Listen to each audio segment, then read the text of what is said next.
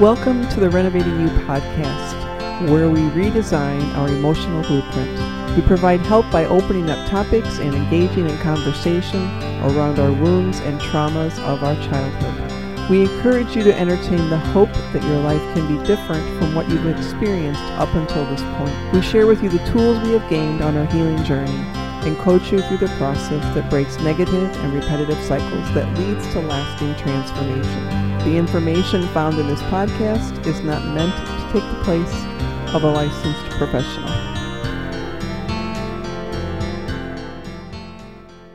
Welcome back, renovators, to Renovating You. Today we are joined by our motley crew, as always been. Beth is here, and Bethany and Alex, our engineer extraordinaire. You'll hear us talking on this, but we have a very special guest with us today. He is a pastor, a teacher, a speaker, an author, a missionary, and would like to welcome Rev, as he said he'd like to be called, Joe Warner, to the Renovating You podcast. Hi there. It's good to be with you guys. Looking forward to our discussion today. We've been involved in trying to help people get restored for the last 30 or 40 years and have ministered to thousands of people all over the world and have encountered just about every emotional, mental, relational scheme that you can possibly think of. And so we discovered there's nothing new under the sun, and everybody struggles with the same stuff. There you go. Yeah. Exactly. And I'm convinced the enemy convinces people that there's something really wrong with them, that nobody else has their problem, but the truth is everybody has the same problems. That's awesome. Yep. This gentleman is a wealth of knowledge, 30 years plus of pastoring and ministering in so many different avenues. And because of time permitted that we have today, we are going to basically focus on his book, which is amazing. It's called Battle for Your Life, Defeating the Schemes of the Enemy. And again, that is by Joe Warner. So we're going to just kind of focus on some of that today. And the book is on Amazon if people are curious. Amazon, awesome, great. That's where I got it from. Yeah. That's where I got it from. I picked it up last year. He was at our church last year, so I've kind of known him, quote unquote, for like a year. For like a year. Just really powerful. And the book very much goes hand in hand with our podcast, the ministry we do at our church, and just a lot of different things in our life. So really good. So what I would like to do to kind of give an idea of how the enemy comes in so early in life. He doesn't come in as an adult. He comes in early. And if you could just share a little bit about your story as a young boy, and we'll kind of just go from there. Okay, well, the materials that I produced, the book, syllabuses, different things on these subjects, aren't something I went to seminary and learned. There's something I was looking for healing in my own life. And all the way through school, high school, I was a total recluse in high school. I hid in the library, played sports, and that was all I ever did. I don't think I even interacted with people. And I was had incredible arrested development. I got stuck emotionally probably when I was 6 or 7 years old. Had a lot of trauma in our background. I grew up on a farm, had 5 brothers and sisters, very poor background. We had our farm totally destroyed by tornadoes when I was young. We had our house burned down by a fire when I was young. I had a father who worked so many hours, we literally never saw him. And so I would compare myself to other boys my age. And I loved sports, and so I started playing Little League when I was really young. And one evening I was riding my bike home from Little League, and across the street was a Dairy Queen, and all the dads would take their boys there after the game to get something.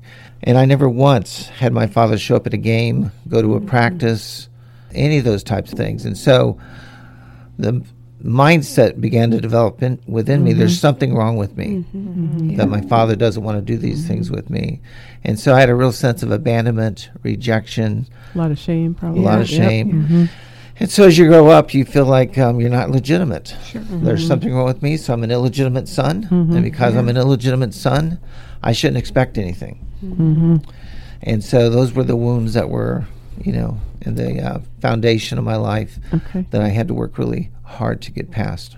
I think, and you kind of alluded to it right in the beginning, I think one of the things that we've talked about is, I believe one of the main schemes of the enemy is to get us not to talk about it. Because as long as we don't talk about it, we think we're the only one. And that's the leverage that he has on us. When you find out that other people are, quote unquote, just as messed up as you are, there really is comfort in that, because it does say it isn't just me. Sure. There are other people too. And you kind of bring it to the light. So we know, as you just talked about, rejection, shame, I want to add in there physical abuse, sexual abuse, incest, alters the brain chemistry and also produces something that is known as arrested development. I know that Bethany and Beth both have questions that they kind of want to, they're like burning on their heart that they want to ask. So Bethany, you want to go first as to what you're chomping at the bit to talk about here? Yeah. So I'm going to read a little bit off of your book.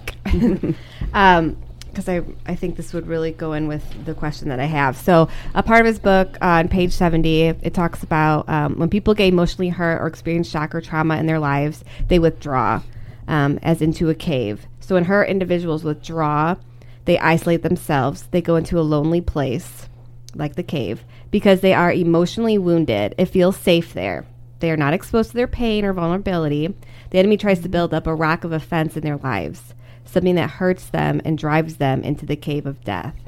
The enemy will guard the stumbling block, the rock of offense, so that it will not be removed and the person will be entrapped by it forever.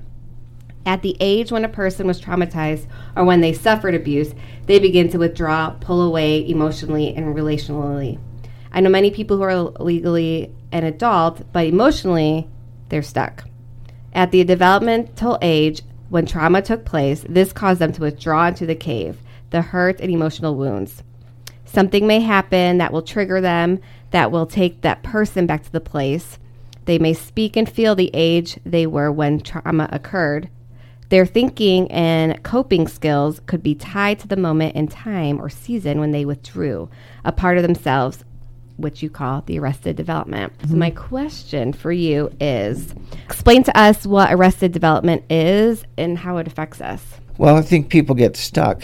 I was ministering to a lady one time. She was probably 40 years old, mentally, totally successful in her career, very mentally sharp. But emotionally speaking, her husband would describe her as a young adolescent. And when it came to making emotional decisions, it was just unbelievable, some of the things that she would do. So we went through this process of trying to find out what happened to her. And so you have to have the gifts of the Holy Spirit to help people, because he's the only one that has all the knowledge and the background of things that happened. People bury things so deep that they're not in their conscious mind. So you have to realize you have a conscious mind. You know what's going on in the room right now. Right. You have a subconscious mind. You know what happened last week, last month. But then you have an unconscious mind. And that part of us was where we bury things. And the pain can be so great that from the trauma that somebody went through, they literally refuse to go there.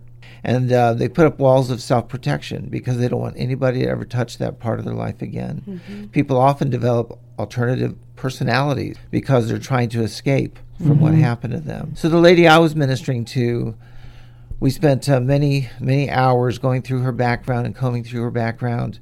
And we looked for the fruit in her life of what is she struggling with now. Well, as we were dealing with her, we found out later she'd been molested when she was 6 years old. And so sexually speaking, in her marriage, she's totally dysfunctional and didn't understand why. She just couldn't handle what that was all about. And so, of course, her marriage was affected, intimacy's affected, all these different things go on. And so she was convinced that her childhood was, every aspect of it was horrible and every aspect of it was bad, and that nothing good ever happened in her background. And so we began to pray for her one day, and as we began to pray for her, we asked God to unlock the things that were hidden. And so pretty soon she's sitting in a chair in my office, and she started acting like a little girl.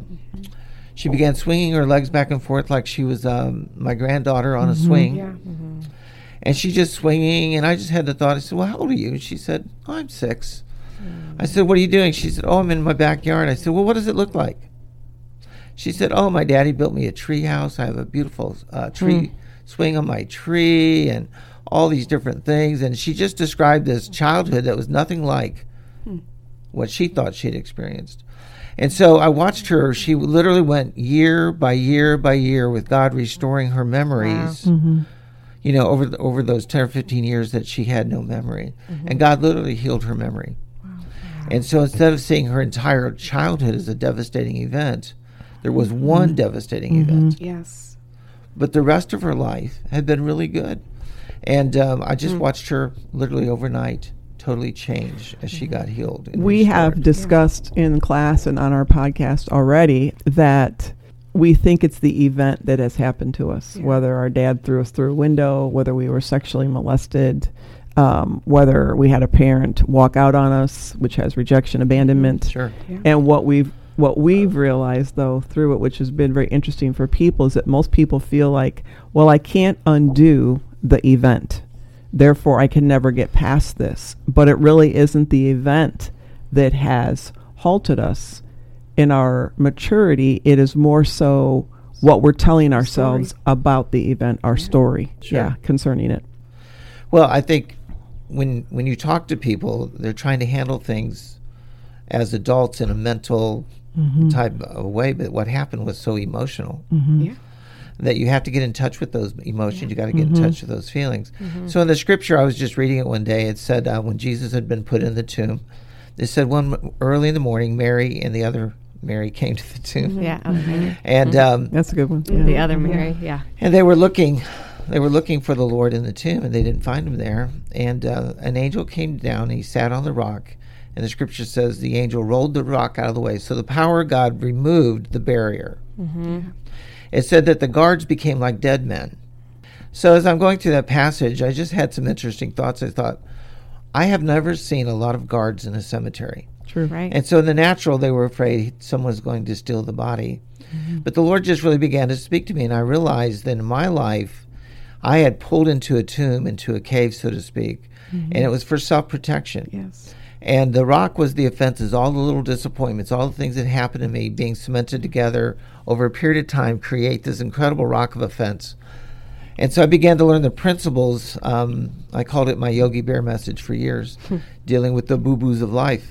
And so as I go through this process, I began to realize it takes the power of God. It takes the power of forgiveness to remove the rock out of the way. But you can help somebody forgive and go through that entire process, but it doesn't mean they're going to come out of that cave. Right.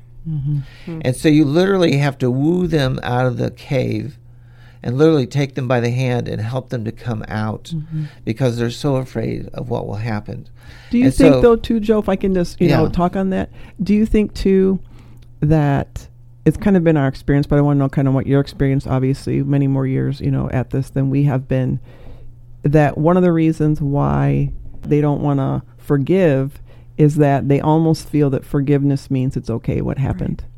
And I don't ever want to say it's okay, so I'm just stuck. I either have to choose it's okay or I'm going to forgive. And neither one of them are good options not good in their minds because of what it means. Can you speak Sure. on that a little bit? Well, I think they have to understand, why do we forgive? Absolutely. Exactly. We don't forgive because somebody's repented of it. We That's don't. right. That's great if that happens, but that's so Often rare. it doesn't. Yeah. It mostly doesn't Yeah. happen. We don't forgive because they deserve it. They certainly don't deserve it. We forgive because God's forgiven us. And if you don't understand that, you will forever stay bound in unforgiveness and bitterness and all the things that go along with that. And so you can't forgive unless you've been forgiven. That's right. And it takes the grace of God. I mean, it takes the grace of God. I've dealt with so many abuse people who have been horrendously treated. And forgiving is a huge thing. The last chapter of my book has the story of a lady who we discovered her husband had been cheating on her like 15, 20 affairs. And she tried to forgive and work through the process of forgiving and all those different things. And she shares her story of how God took her through that. And when she realized that her judgments and her bitterness and all those things, that she had to repent of those things, and all of her judgments, she had sinned against God. Absolutely. And so in her mind, she's the victim, so all she's focused on is what happened to her, none of the things that she did. And so she's turning around and treating her children and doing all these other things to her family as a result of what happened to her. And so the Reactive whole victim behaviors. mindset Yep. gets started and it becomes generational in these families.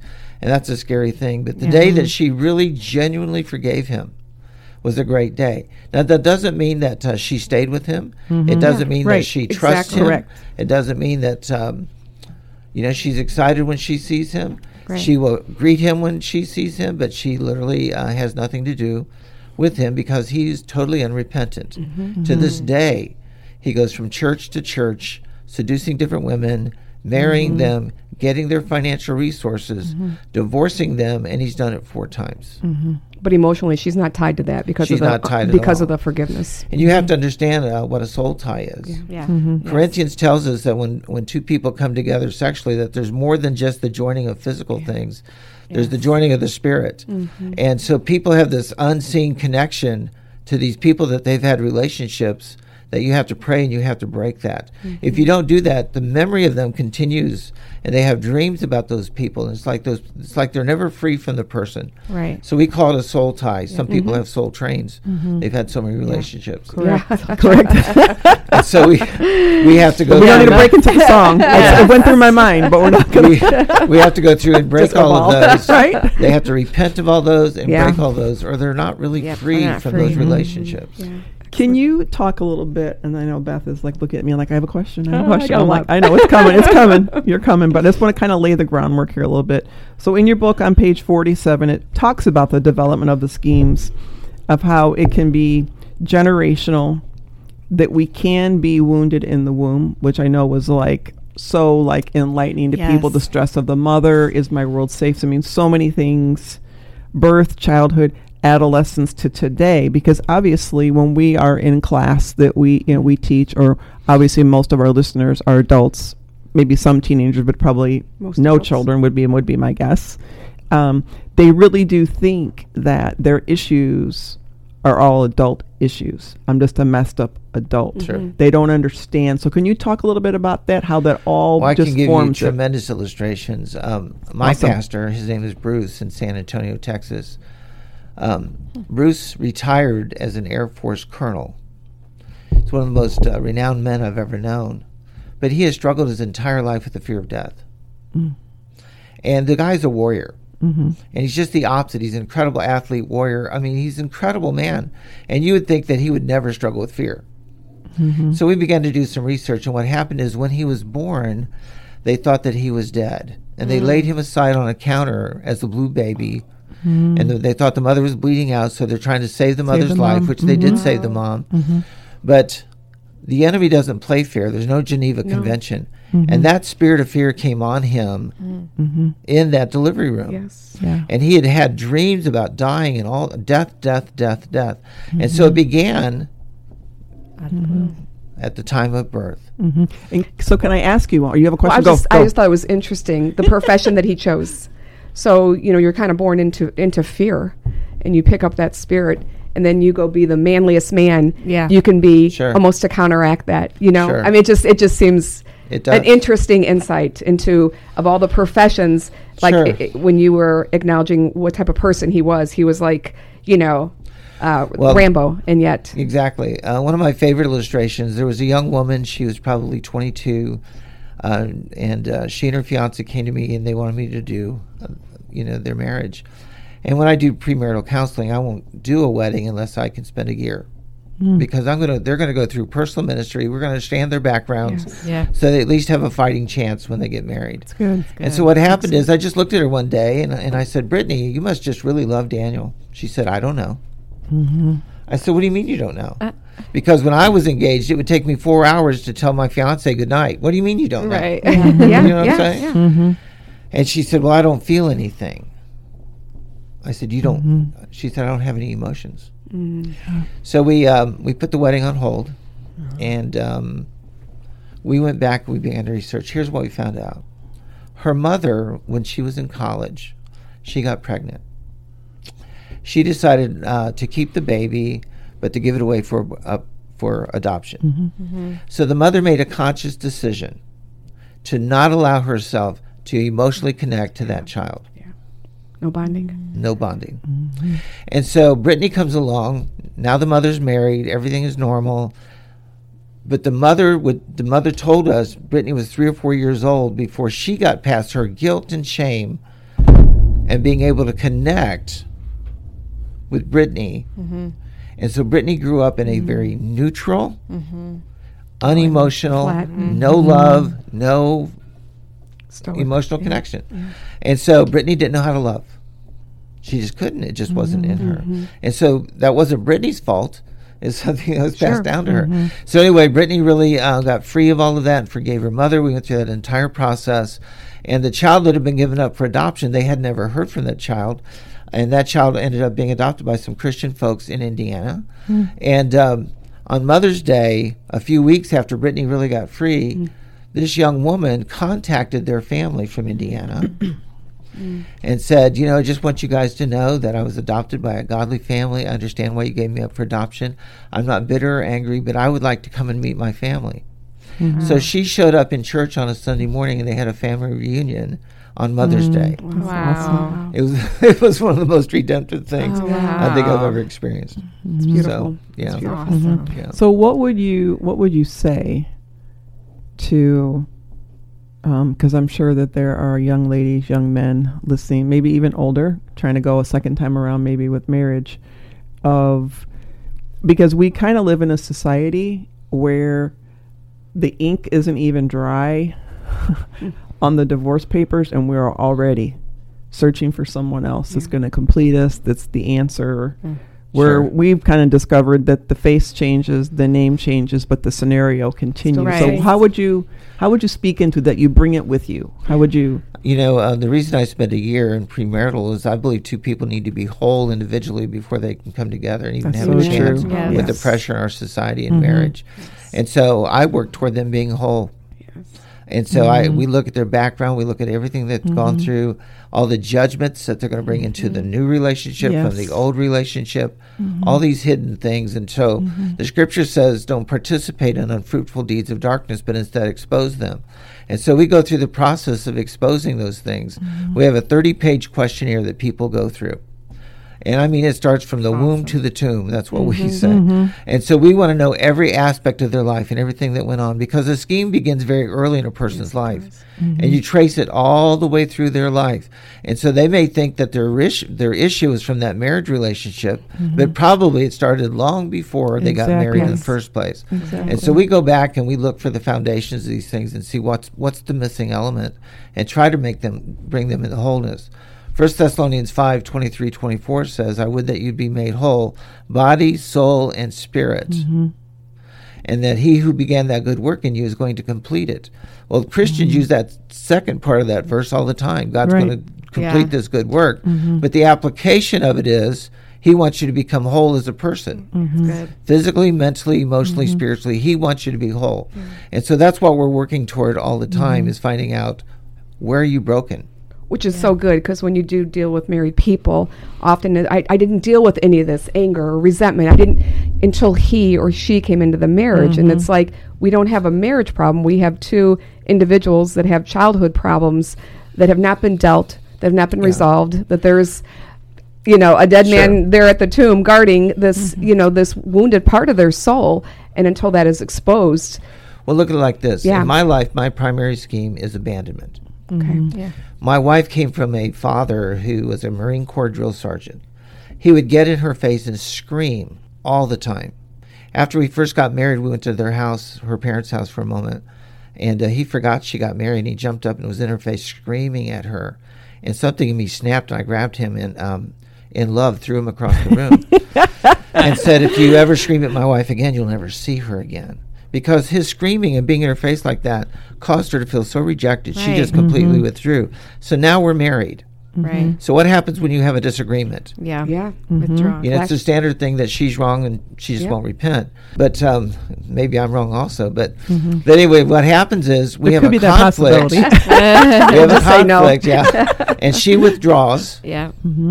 So I feel abandoned. Yeah. Yeah. Yeah. And because I'm abandoned, I'm hurt. Yeah. Perfect storm. I start rejecting her. Yeah. Yeah. And so what we try to do in marriage counseling is we separate them for a season of time in the counseling sessions, and we try to find out their individual schemes. And then it's fascinating when you get the couple together and go, based upon your background, you have these issues. She has these issues. Now look what happens in your marriage. Yeah. And that is one of the most helpful things you can do to help a couple walk in any kind of wholeness or freedom. Yeah. Good. And not to put words in your mouth, but probably sadly, you would find that couples don't even know their partner's background because they haven't delved in. They haven't been vulnerable because the vulnerability could bring up shame in their life. All they know is they're in love. And That's what I mean. Yeah. And so they're like, I didn't know you had that problem. I didn't know you. And here we are. Hey, Renovators. We just want to take a pause in our conversation here to welcome our sponsor, CJ Warren, located here in Crown Point, Indiana. CJ Warren is a full-service salon anywhere from skin to hair. And a lot of you guys have said that you love my hair, so let's take a listen to Karina, who is the owner, and why she decided to sponsor Renovating You. Every year we set a goal as a salon where we want to put our energy as far as with each other and our guests, the other businesses that we support. And this year in December, we decided that it should always come from a place of love. So that was our goal this year, is like make sure that everything we do and support is from a place of love. And I was so inspired by the things you were telling us about your passion in this podcast and Renovating You, where you came from with it and what your all-time goal is with it to help people just really renovate themselves and be their best person and start from the inside out. And it just spoke to me about, what we do is very outward. We're serving other people. We're doing it from a place of love in a way to help them look beautiful on the outside. And you're just doing the same exact thing from the inside. I just thought that was so wonderful, and that we could support your cause because we feel the same way. We want to help people put their best face forward. We want to see people's true beauty shine through, and definitely when you have that inner peace and inner joy, it's reflected in your appearance. And the two together are like the perfect combination to show what true beauty is. So we're excited to be able to support this podcast. So if you are in Northwest Indiana and you would like a new do and a new you, visit CJ Warren here in Crown Point, Indiana. So how do we get past, and you kind of started there, how do we get past someone who is so shame-riddled, something's wrong with me, I'm defective, I'm dirty? How do we encourage them, or how do you encourage them to speak of the very things that they feel are going to make them feel worse about themselves, devaluing themselves, helping them realize this is the place you go through to value yourself. This is why we're doing this. Yes. How are you able to... Well, you're literally talking about rebuilding a person's life. Yes. Yeah. I mean, literally. Mm-hmm. So I had a young woman, and she told me her name was Billy. And we began to go through her background and begin to find all these things. And she was molested when she was young by an older woman, and all these different things went on in her life. And so the shame is normally, most of the time, related to some type of immorality. Mm-hmm. Yeah. Every time there's immorality involved, shame is the scheme. Mm-hmm. And so this girl was so ashamed of who she was and her identity. She didn't have an identity other than what this lady who abused her told her. So Billy went through the process of genuinely coming to know the Lord and God forgiving her of the shame. And when the scripture says he takes our shame and throws it in the depths of the sea, you have to reach the point you accept what God says. Yeah. Mm-hmm. But then Billy really had to forgive herself. Mm-hmm. And then she had to forgive God. Yeah. Because one of the biggest things that Christians won't even talk about, many of them are angry with God. Absolutely. Yes, right? They're angry Yes, with God. yes. Why did this Heard that a evil lot. happen to me? Yeah. And then they attribute to God evil. Yeah. God is not the source of evil. Mm-hmm. We know what John 10 says, Yeah, right? Yeah. Yeah. The thief comes to steal, kill, and destroy. And so the source of evil is the enemy. Mm-hmm. And so I say to people, it's all right to be angry. You just have to get angry at the right person. Right. Mm-hmm. Yeah. I don't get angry at people. People are not the enemy. Mm-hmm. The enemy is the enemy. Yes. Mm-hmm. And I can't get people to get to that so often because they're so focused on the person that hurt them. Yeah. Yes. But most people in their situations, the enemy is the guy pulling the strings Mm-hmm. Right. and manipulating them. The guy in flesh. And Yeah. someone Not who the doesn't have supernatural. a faith walk would not They understand don't have a that. chance. But someone who does have a faith walk, Yes. they still struggle Yes. with realizing Well, who with- they're actually Sure. battling. Well, with Billy, we found out her real name was Janine. Mm-hmm. She had a false identity, Mm-hmm. and the false identity was Billy. And so when I found out what her real name was by doing a little research, and I started calling her Janine, she got so angry at me. That's not who I am. That's not who I am. Mm-hmm. And we had to deal with the false identity. She literally had to, as the scripture says, take off the old Mm-hmm. and put on the new. And the new was Janine. And so Janine went from looking hard, she softened, her countenance softened, she began to dress differently, act differently. I spent probably 2 years ministering, counseling with her. It's a long process. Yeah. So anyway, she moved away, and I hadn't seen her in a long time. And one Sunday morning, several years later, she showed up on a Sunday morning on her honeymoon. And she'd gotten married. She's doing great. And today she's in Tennessee and has 3 children. Wow. That's awesome. So that's what keeps us going. It's it's the restoration that takes place, the wholeness that takes place, all of those types of things. Yeah. Well, that's one of the reasons why I'm going to let Beth ask her question here. She's looking at me so like, are you ready? Are you ready? No, there's It's all just good, so though. much. There's so much. But that's one of the reasons why, as Beth and I were praying a couple of years ago of what we wanted this ministry to be called, the Renovating You, everybody wants a do-over. We don't get a do-over. We don't get to be reborn, a whole new story, but we get to do the renovation of saying, what was this supposed to look at? How can I get to my original design that God designed for us? How do we get there? And that's why, one of the reasons why we're talking about the renovating. You've used a lot of the words of restoration, kind of the same, rebuilding the same vein. Yeah. All right, go with your quote that you love. Well, I love when you said, Denise brought it up on page 47, you said, time does not heal, time buries. And I'm like, that is so true. Yeah. We often say, when you bury, people say just bury those feelings. Well, feelings are tied to emotions. So there's a lot of emotion that's being buried, which is where that angst comes up. And I loved on page 71, it says, you cannot walk in true freedom unless and until you start dealing with the hurt of the wounds in your life, which of course we've been talking about. Sure. You must come out of the cave so that you can live again. Many times, though, people don't even know they're in a cave, or they don't even know how to be set free. Amen. Sometimes they just choose to live in this state, adding to what has already happened to them throughout their life. They keep pushing things down emotionally. Over time, they develop more and more anger issues and even rage. And because unresolved pain is mounting and mounting in their lives, building up over an extended period of time, all the enemy has to do is push their buttons, and they blow up, spewing rage because of their oppressed hurt. We have all seen this happen, either in our own lives or in others. People who have rage and anger have not dealt with the little things along the way, so they boil over, or they suppress it, and they live in fear or depression. I loved your analogy in Matthew 28, 1-6. You said, so what happened to the 2 guards in Matthew 28, 1-6? And you said, Scripture says they became like dead men. So I was just curious, what happens to people who are alive and they become like dead men? I know what I mean for the listener here. They get to that rage, that boiling.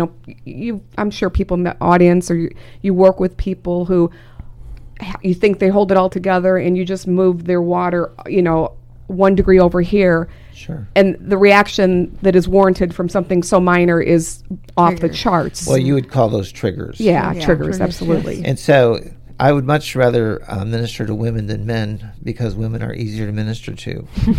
And here's the reason why. A woman's mind is one big room. And when something happens today that feels like something that happened 15 years ago, they're still connected. Yes. Yes. And so it's not hard to connect those dots and help her to understand what her triggers are. Men live in compartments. Yeah. And so a man thinks he can walk out of that door where he was abused, shut the door, and it doesn't affect him. And so men hide things really, really well. And so getting men to be honest about what's hidden in their lives is where the work is. Sure. But with most women, they could come in, and if you just listen to them for an hour, you'll hear, I feel, I feel, I feel. You'll find out all these different things are connected. Right. And you can trace them back to the similar experiences that they're dealing with now. And so it makes it easier, as far as I'm concerned, to minister to them. But in that passage in that scripture, when I'm referring to the guard is the enemy. And there is the demonic part of this that you have to understand. When a believer gets saved, a part of them that gets saved is their spirit. And a Christian cannot be possessed, Correct. to use that word. But it doesn't mean they don't have a stronghold. That's right. Right. And so they can have an area in their life, fear, rejection, abandonment, whatever it happens to be, where that guard is guarding that fear, guarding that hurt, to try to keep it alive. You have to ask yourself the question, at the end of the day, the enemy did not want Christ to be resurrected. Because resurrected people resurrect others. When Jesus came out of the tomb, it says over 600 graves were opened. Right? Yes. And so, if he can keep you self-focused, hurt and wounded in a cave, you might be saved, but you're of no use to the kingdom of God because you're withdrawn. Yeah. That's good. And so what God wants is to get you set free so you can come out of your tomb and go find other people that are wounded and help get them set free, which is what we're all supposed to be doing. Absolutely. I mean, that's what that's about. Yeah. And so what most people do, though, is they don't really share their woundedness. To protect. And that, because it's called self-protection. Yeah. One of my favorite scriptures is there was a man in the scripture in Mark 3:1-5, and the scripture says he had a withered hand. And I've been in a lot of different countries, and I've seen a lot of different diseases in all these countries. But when you think about something that's withered, it means it's withdrawn, it's dried up, and there's no life in it. Correct. Right? Jesus said to the man, "Stretch out your hand." Now, I'm sure the man's thinking, I can't stretch out my hand because it's withered, it's dried up, and there's no life in my hand. And what happens to people is people get hurt by other people, and they don't want to stretch out their hand in relationship. So true. Yeah. But the truth of the matter is, you have to hear the Lord literally say to you, stretch out your hand. It's time for you to get over being withdrawn and withered and all those other things. And you have to stretch out your hand at the Lord's command. And when you do that, healing comes to you. Yeah. And it's a choice. And it is a choice. I mean, Jesus asked, do you want to be made whole? Yes. I mean, there's responsibility that comes with being healed. Right. Yeah, big time. Big time. So it kind of goes into the next question. It's amazing how things just flow. We're flowing well here today. Speak into the believer who says it was all covered under the cross. I don't need to deal with any of this, but they're in a prayer line for the same thing every week. Sure. Yeah. They've been to encounters, right, which we have at our church. Other churches may call them different things, retreats, or whatever the case may be. Right. And you can so totally see the hold the enemy has, the defeat that he has gotten hold of in their life, and that stronghold is built so much. One of our challenges that we have come up with in this class of when we're talking is, in the first place, trying to convince believers that we play a part in our healing, that we partner with the Holy Spirit, but we have to take the steps. Just like when you're talking about the withered hand, Yes. Jesus didn't look down at the gentleman saying, look down, your hand's all healed. He said, no, Sure. reach it out. Yeah. Yeah. You have to do Act. You have something to that act. says, partner with me, I want this. Well, the salvation, to be born again, is that initial step. But sanctification is the ongoing process Exactly. of being Daily, saved. So we're in that process of being saved. When I think about Paul said, I was with you in 1 Corinthians 2. He said, I was with you in weakness and fear and much trembling, and all the stuff in his background was a major issue in his life. Yes. And so he said, the things I don't want to do, I do those things. Yeah. The things I want to do, I don't do. Who's going Right. to deliver me from this body of sin? So for a believer to think that they are spiritually, in a sense, totally reborn, set free, whatever you want to call it. But the practical outworking of that in their soul, they're responsible for it. And the scripture says, without sanctification, no one will see the Lord. So you have to cooperate with this process. Process of making Jesus Lord of your life. I mean, that is a process. And I think that salvation, in a sense, is a process. It's the first choice. Right. It's like getting married and thinking, I got married and everything's great. Well, you don't even know that person for the first 20 years. No. Right. Exactly. Yeah, it takes a little time to work all that out. Yeah. Yeah. Exactly. So, it is our work that is, if we are believers, initiated by the Holy Spirit, that tugging, that soft voice that says, hey, there's Sure. more for you Right. in this Keep world. Let's get rid of this. It's holding you back from who you were called to be. All the people that I want you to minister to, your life. Sure. It is definitely a partnership. We could continue talking and talking and talking for hours. This is a fantastic book. I want you guys, again, Get it. I got it as soon as I heard him speak. I'm like, sign me up. Battle for Your Life, Defeating the Schemes of the Enemy, again, by Joe Warner. I just wanted you to take a few minutes here at the end of our podcast to kind of let our listeners know where they can reach you, what you're up to these days. Take a few minutes there and just kind of close us out here. I've been pastoring a church in Orlando, Florida called Freedom Fellowship. We started it 29 years ago. So I recently just stepped down from pastoring that church, and I'm going through the process of changing so I'm free to travel full time. I have so many requests from different churches. We like to go to churches and do something we call personal ministry. We will go to a church and minister to the leadership team. Each individual on that team, 3 or 4 hours per person, help them find their schemes, understand all of that, teach all of these materials in a seminar setting, and then help them get started in ministering to their people. Because churches are full of people, as you said, who go to the altar every Sunday and get prayed for the same thing. One day I got frustrated and said, I am not doing this anymore. I'm very administrative. I want to process. I want to take people through a process of helping them become whole. Yes. And so that's what we do. That's what we spend our time doing. It's a lot of work. It's a lot of effort, but it has a lot of reward. Yes. And so teaching these seminars on the schemes of the enemy, the concept of restoration, teaching people how to walk in the Holy Spirit, the gifts of the Spirit, because really without the gifts of the Spirit, you can't really minister to people. No way. Because if you don't get a word of knowledge, you're probably not going to help them. I had a lady who had a spirit of abandonment on a level that you cannot begin to imagine. And we got a word of knowledge that her great-grandmother actually was on a ship that sunk, and she was on an island by herself for almost 30 days. Wow. And that fear of abandonment passed down to the women of that family was so strong it was unbelievable. And so that came through a word of knowledge. And then she went back and researched it, found her great-grandmother's diary, and sure enough, there was a whole chapter on that. And so you have to have the gifts of the Spirit to be able to do this type of ministry, or you can't do it. And so we help people get filled with the Holy Spirit. We help people understand the gifts of the Spirit, and that there are tools to help people become whole. How do they reach you? Is there a website? Sure. It's atmjoewarner@gmail. That's awesome. Apostolic Team Ministries, atmjoewarner@gmail.com. Awesome. You guys have anything else you want to ask? The wisdom of the man. No, there's so much. I know. This book was great. It's been a blessing to my life. Just even the one on forgiveness was phenomenal. Forgiveness. Yeah, just really appreciate your vulnerability and willingness to. It's really funny in that book. You'll find we call it the unforgiveness test. Yeah.